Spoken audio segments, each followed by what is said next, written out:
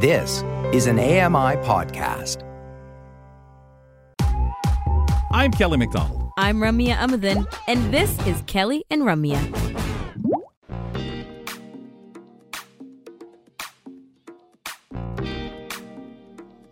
It's a fun time when you hang out with us for 2 hours. We get into a lot of different things, and we like to keep you posted on things going on around the country in different ways as well. Like right now, we're going to get into a conversation that we very much look forward to. In fact, we started looking forward to it last week. So let's talk about it. The Underground Comedy Railroad Tour. This is an initiative that aims to create opportunities and introduce the voices of Black Canadian comedians to not only other Canadians, but to people around the world. And so every year, a new lineup of comedians is selected for their hilarious and uniquely Canadian comedic perspectives on everything from race to everyday life. I love the sound of that. This year's tour began earlier on February 3rd. It began in Toronto, and we're here with co-founder Daniel Woodrow to find out more about it. Daniel, nice to have you on. Hey, thanks for having me. It's nice Finally. to be here. Yeah. Yeah, I know. I heard that some people could hear my voice last time. Exactly. We had you, we just couldn't hear you. So what inspired the creation, all the way back, the creation of this comedy tour? Actually, well, so it started in 2012, and Nice. My business partner, Rodney Ramsey, who I co-produced the tour with, we were, like there was a time, we both had our own incidents that led to this idea. We were booked on a show with just like one other Black person, just randomly. And we're like, why doesn't this happen more often? Like, it's actually weird that I've not really got booked with a lot of Black people. So the concept of the tour came from that, kind of like, as in the concept of raising more opportunities across Canada for Black comedians to start, and also just have a new kind of show. Okay, Wow. great. Well, obviously, That's really interesting that you say that, because I've been in that involvement with theater. I'm in London, Ontario, and I remember one of the director producers in town wanted to put a show on, and he needed several Black people. And we ran into the same thing, going through the ranks of who in town was acting, who was in the community theater scene that would be interested in doing a show that was Black. And so as you say that and you look around, you say, wow, I'm not used to this. So many, or people, the few of us coming out, which was impressive and started something really cool. Yeah, and it's one of those things, the more you see people that look like you doing a thing, the more that you're likely to maybe give it a try, right? So, yeah, Yes, sir. yeah, representation. Let's take a listen to a bit of what this comedy tour will be like, and then we'll come back and chat with you. G'day, mate. Right? So I come up to her in like my least threatening voice. I'm just like, hi, may I help you? Great. What the hell is that? Why do you think I'm here? Oh, you like doing blackface, do you, Justin? Let's see how you like doing a whole month of blackface. I went to Scotland.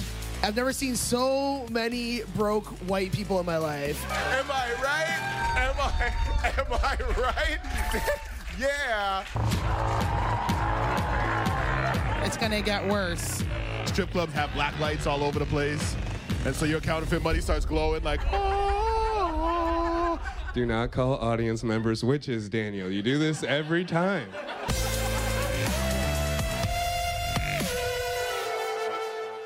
Oh, I love how it was like, it's gonna get worse. And it did. Oh, that is awesome. Oh my gosh. Okay, we're looking forward to this just based on that trailer. Okay, good That's to hear. amazing. That's amazing, Dan. I'm curious, listening to the trailer, and when we talked about the forming of this, going back and saying, hey, man, we need more. We need an outlet to get comics out there. I know as a disabled person, when I dabbled a bit in stand-up comedy years ago, the question comes, hey, how much are you going to involve your disability? How much do you feel you need to do that? How much do you need to be the person that's kind of outreaching and whether you're doing it to make an audience comfortable with you or because you think I'm that ambassador? How do you guys kind of, the comics, feel about that this far in the sense of how much should be kind of due to, culture and sometimes just the stuff you find funny and laugh at and observe? Is there more of a push just to put the best comedy you've got out there in the way you want to?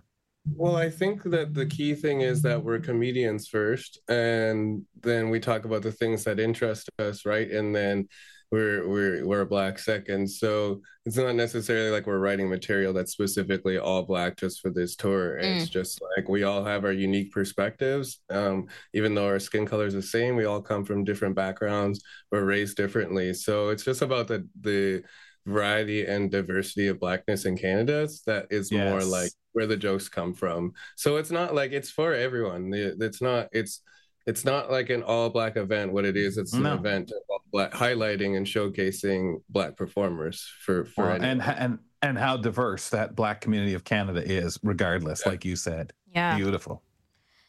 Tell us about this year's tour. What are you excited about? How can people get involved? Who's being featured? Right. So you can go to the comedyrailroad.com website to get more information. This year, we're really excited. We did the Toronto show. We had really amazing shows. I'm really happy how that went. Where'd you guys perform?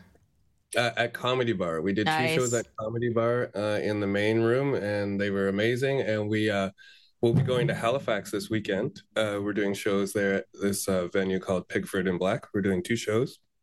This is our second time in Halifax. We're really excited. We're doing also Montreal, Ottawa. We're doing Vancouver, and we have a couple of university shows in between. And this year, last year we tried to tour with a little too many members. We went on tour with 7 members, which is very, very extreme. Good luck finding an Airbnb. Exactly. Oh, it's about the accommodations. Okay. Yeah, I forgot I don't own a bus. And the food. So we trimmed it down a bit. We have like 4 members this year that are the main tour members, myself, Rodney Ramsey, Keisha Brownie, and Tamara Siobhan. And then what we like to do is get local openers to come and do these shows, because a lot of times maybe they don't have an opportunity to perform on the bigger stages. Like in Ottawa, we're at the National Arts Center, which is a really prestigious venue, and like not a lot of people get a chance to perform there. So that's something we like to do as well. Keisha Brown is hilarious. I've seen her live like twice. It's super funny. What's actually hilarious is she just tried calling me about 30 seconds ago. I heard that. I heard the call. She called through the do not disturb. That means she called twice. It's important. Too bad you couldn't answer. Bring her right on. Get her on here with us, right? I should have. Oh my goodness. She is so funny. That's awesome. Okay. I love this. And I'm curious of highlights, because you're going to so many different places, the different feels, but also just that getting those other acts up there too, to join you guys. Any other highlights we should look forward to while you guys tour? Well, I'm not sure. I guess we'll be doing a couple universities as well. We're at Fanshawe University in London. All right. John Abbott College in Montreal, as well as Dawson. So if you go to any of those, or maybe you could spread the word. I do believe the Fanshawe one in London is open to the public. Nice. So that'll be fun. That's always something we like to do every year. And other than that, on our Instagram, the Comedy Railroad, we do post like tour clips and highlights and stuff like that. So if you want to see more behind the scenes views, we like to do that for people as well. So Daniel, I'm sure that like every year you guys do this, the intention, if not changes, feels a little different, right? Like the thing that you went in hoping for last year may not be what it is that you're hoping for this year. And as you said, you're comics first, so you want to get a full crowd and have people laugh and really engage with you. But what else? Like what else feels different for you around this tour versus last year? Well, so far the weather. When we went to Halifax last year, it was on record some of the coldest days in history, and that is a strange feeling. So that the weather has been a lot better. It's obviously a little bit difficult in the winter to tour across Canada, but on a different level, we're kind of going back to these places we haven't frequently visited, like Vancouver. This is our first time in several years bringing the tour. So we're really excited to like kind of go out there where something like there isn't quite as much Blackness and like Black culture that is prevalent. So I think this will be really exciting for people there and as well for us. Yeah. Being a Londoner, I think it'll go off really well here too. But I hear you. And every year it must be so interesting to look at the map and say, hey, where are we going to go? And hopefully The only place you'll really deal with a lot of snow is Halifax this weekend. And I'm praying the snow's oh my done. Gosh. Yeah, hopefully they've moved enough so you can get in there and at least get an audience. Man. Yeah, just get an audience. And hopefully that's all you'll see, maybe a little wetness in Vancouver. So when we look at the social justice part of it, how much is stand-up comedy important to it? I mean, I think it's very important because it's a lot, comedians are offered an opportunity to share their perspective in a way that isn't like being shoved down your throat. Like humor is a really good way to spread information. Yes. So like for me as a comic, I'm not necessarily the kind of person that is like preachy, but it's nice that you can bring up a point and say it in a funny way, and people might go home and go, yeah, that's true. I never really thought about that. So in a way, we're in a good opportunity to raise good points without people being like, whoa, I don't want to talk about that. Right. So because you're not prefacing it like, I'm trying to be informative here. That's right. It's almost at the end of the joke when you realize, oh, that was the topic. I really noticed that during the pandemic when it first started, people were really turning to like whatever comedy shows were still open, or just briefly after the pandemic, there was such a surge in comedy because I feel like people needed a debrief of what just happened. And comedians are a really good way, a really good people to summarize really tragic things and make them fun and digestible. Yeah, and allow you to laugh kind of and give yourself permission to laugh while saying, oh gosh, yeah, that's right. Yeah, that was awful. Let's laugh about it. Yeah, there are a lot of comics, big ones, getting a lot of heat for different things now. It's 2024. Is there anything you find to be difficult and challenging to be a stand-up comedian now, to get yourself out there? I guess it depends the type of comedian you are. For me, I don't really say anything too, like, I think overly offensive, over the top. I do like to push some buttons, but I think maybe some people get offended for other people and don't really realize that, sometimes when you relate to something or a topic, I guess the best way I could say it is maybe when I perform a black joke to an audience with a lot of white people, they feel offended. I'm not exactly sure why they do, but then when I remind them that I'm making the joke, it usually eases tension. So sometimes like that, people are a little used to being like, oh, I can't laugh at that at work. That's it. I laugh at that here.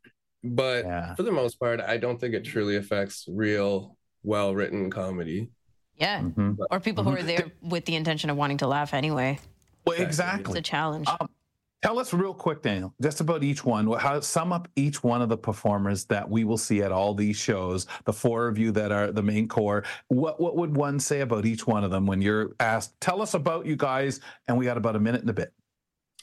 I would say that everybody is individually as funny on stage as they're off stage. It's the best time of the year just traveling with them. Nice. I would consider them all friends. Rodney Ramsey is like a parent of two, so he has a very unique perspective in his stand-up.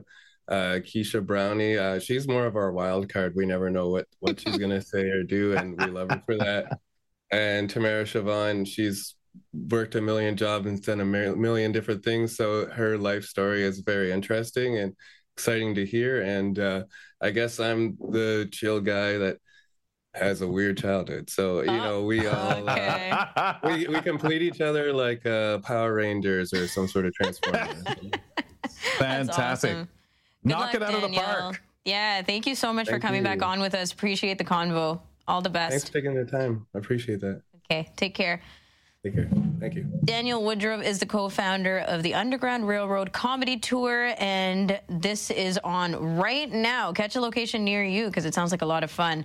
In the next hour of Kelly and Ramya, we have our parenting chat with Lucia Belafonte and her special guest. We're talking about adults with disabilities, how we can continue to achieve our dreams. Plus, scientists are calling for Category 6 hurricanes, and Grant Hardy is going to talk more about that on our headline segment. But up next, White Cane Week is officially happening. It's February, so Mathieu Rochette, our community reporter in Montreal, Quebec, is going to talk to us more about that. We will be right back.